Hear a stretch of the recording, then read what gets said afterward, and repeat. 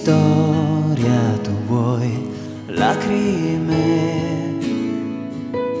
lacrime.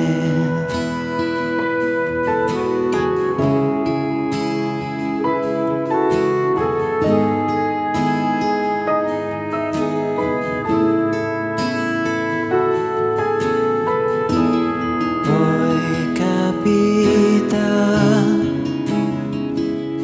che al giorno tu non creda più, ma è un attimo che la notte ti ha, che la notte ti dà.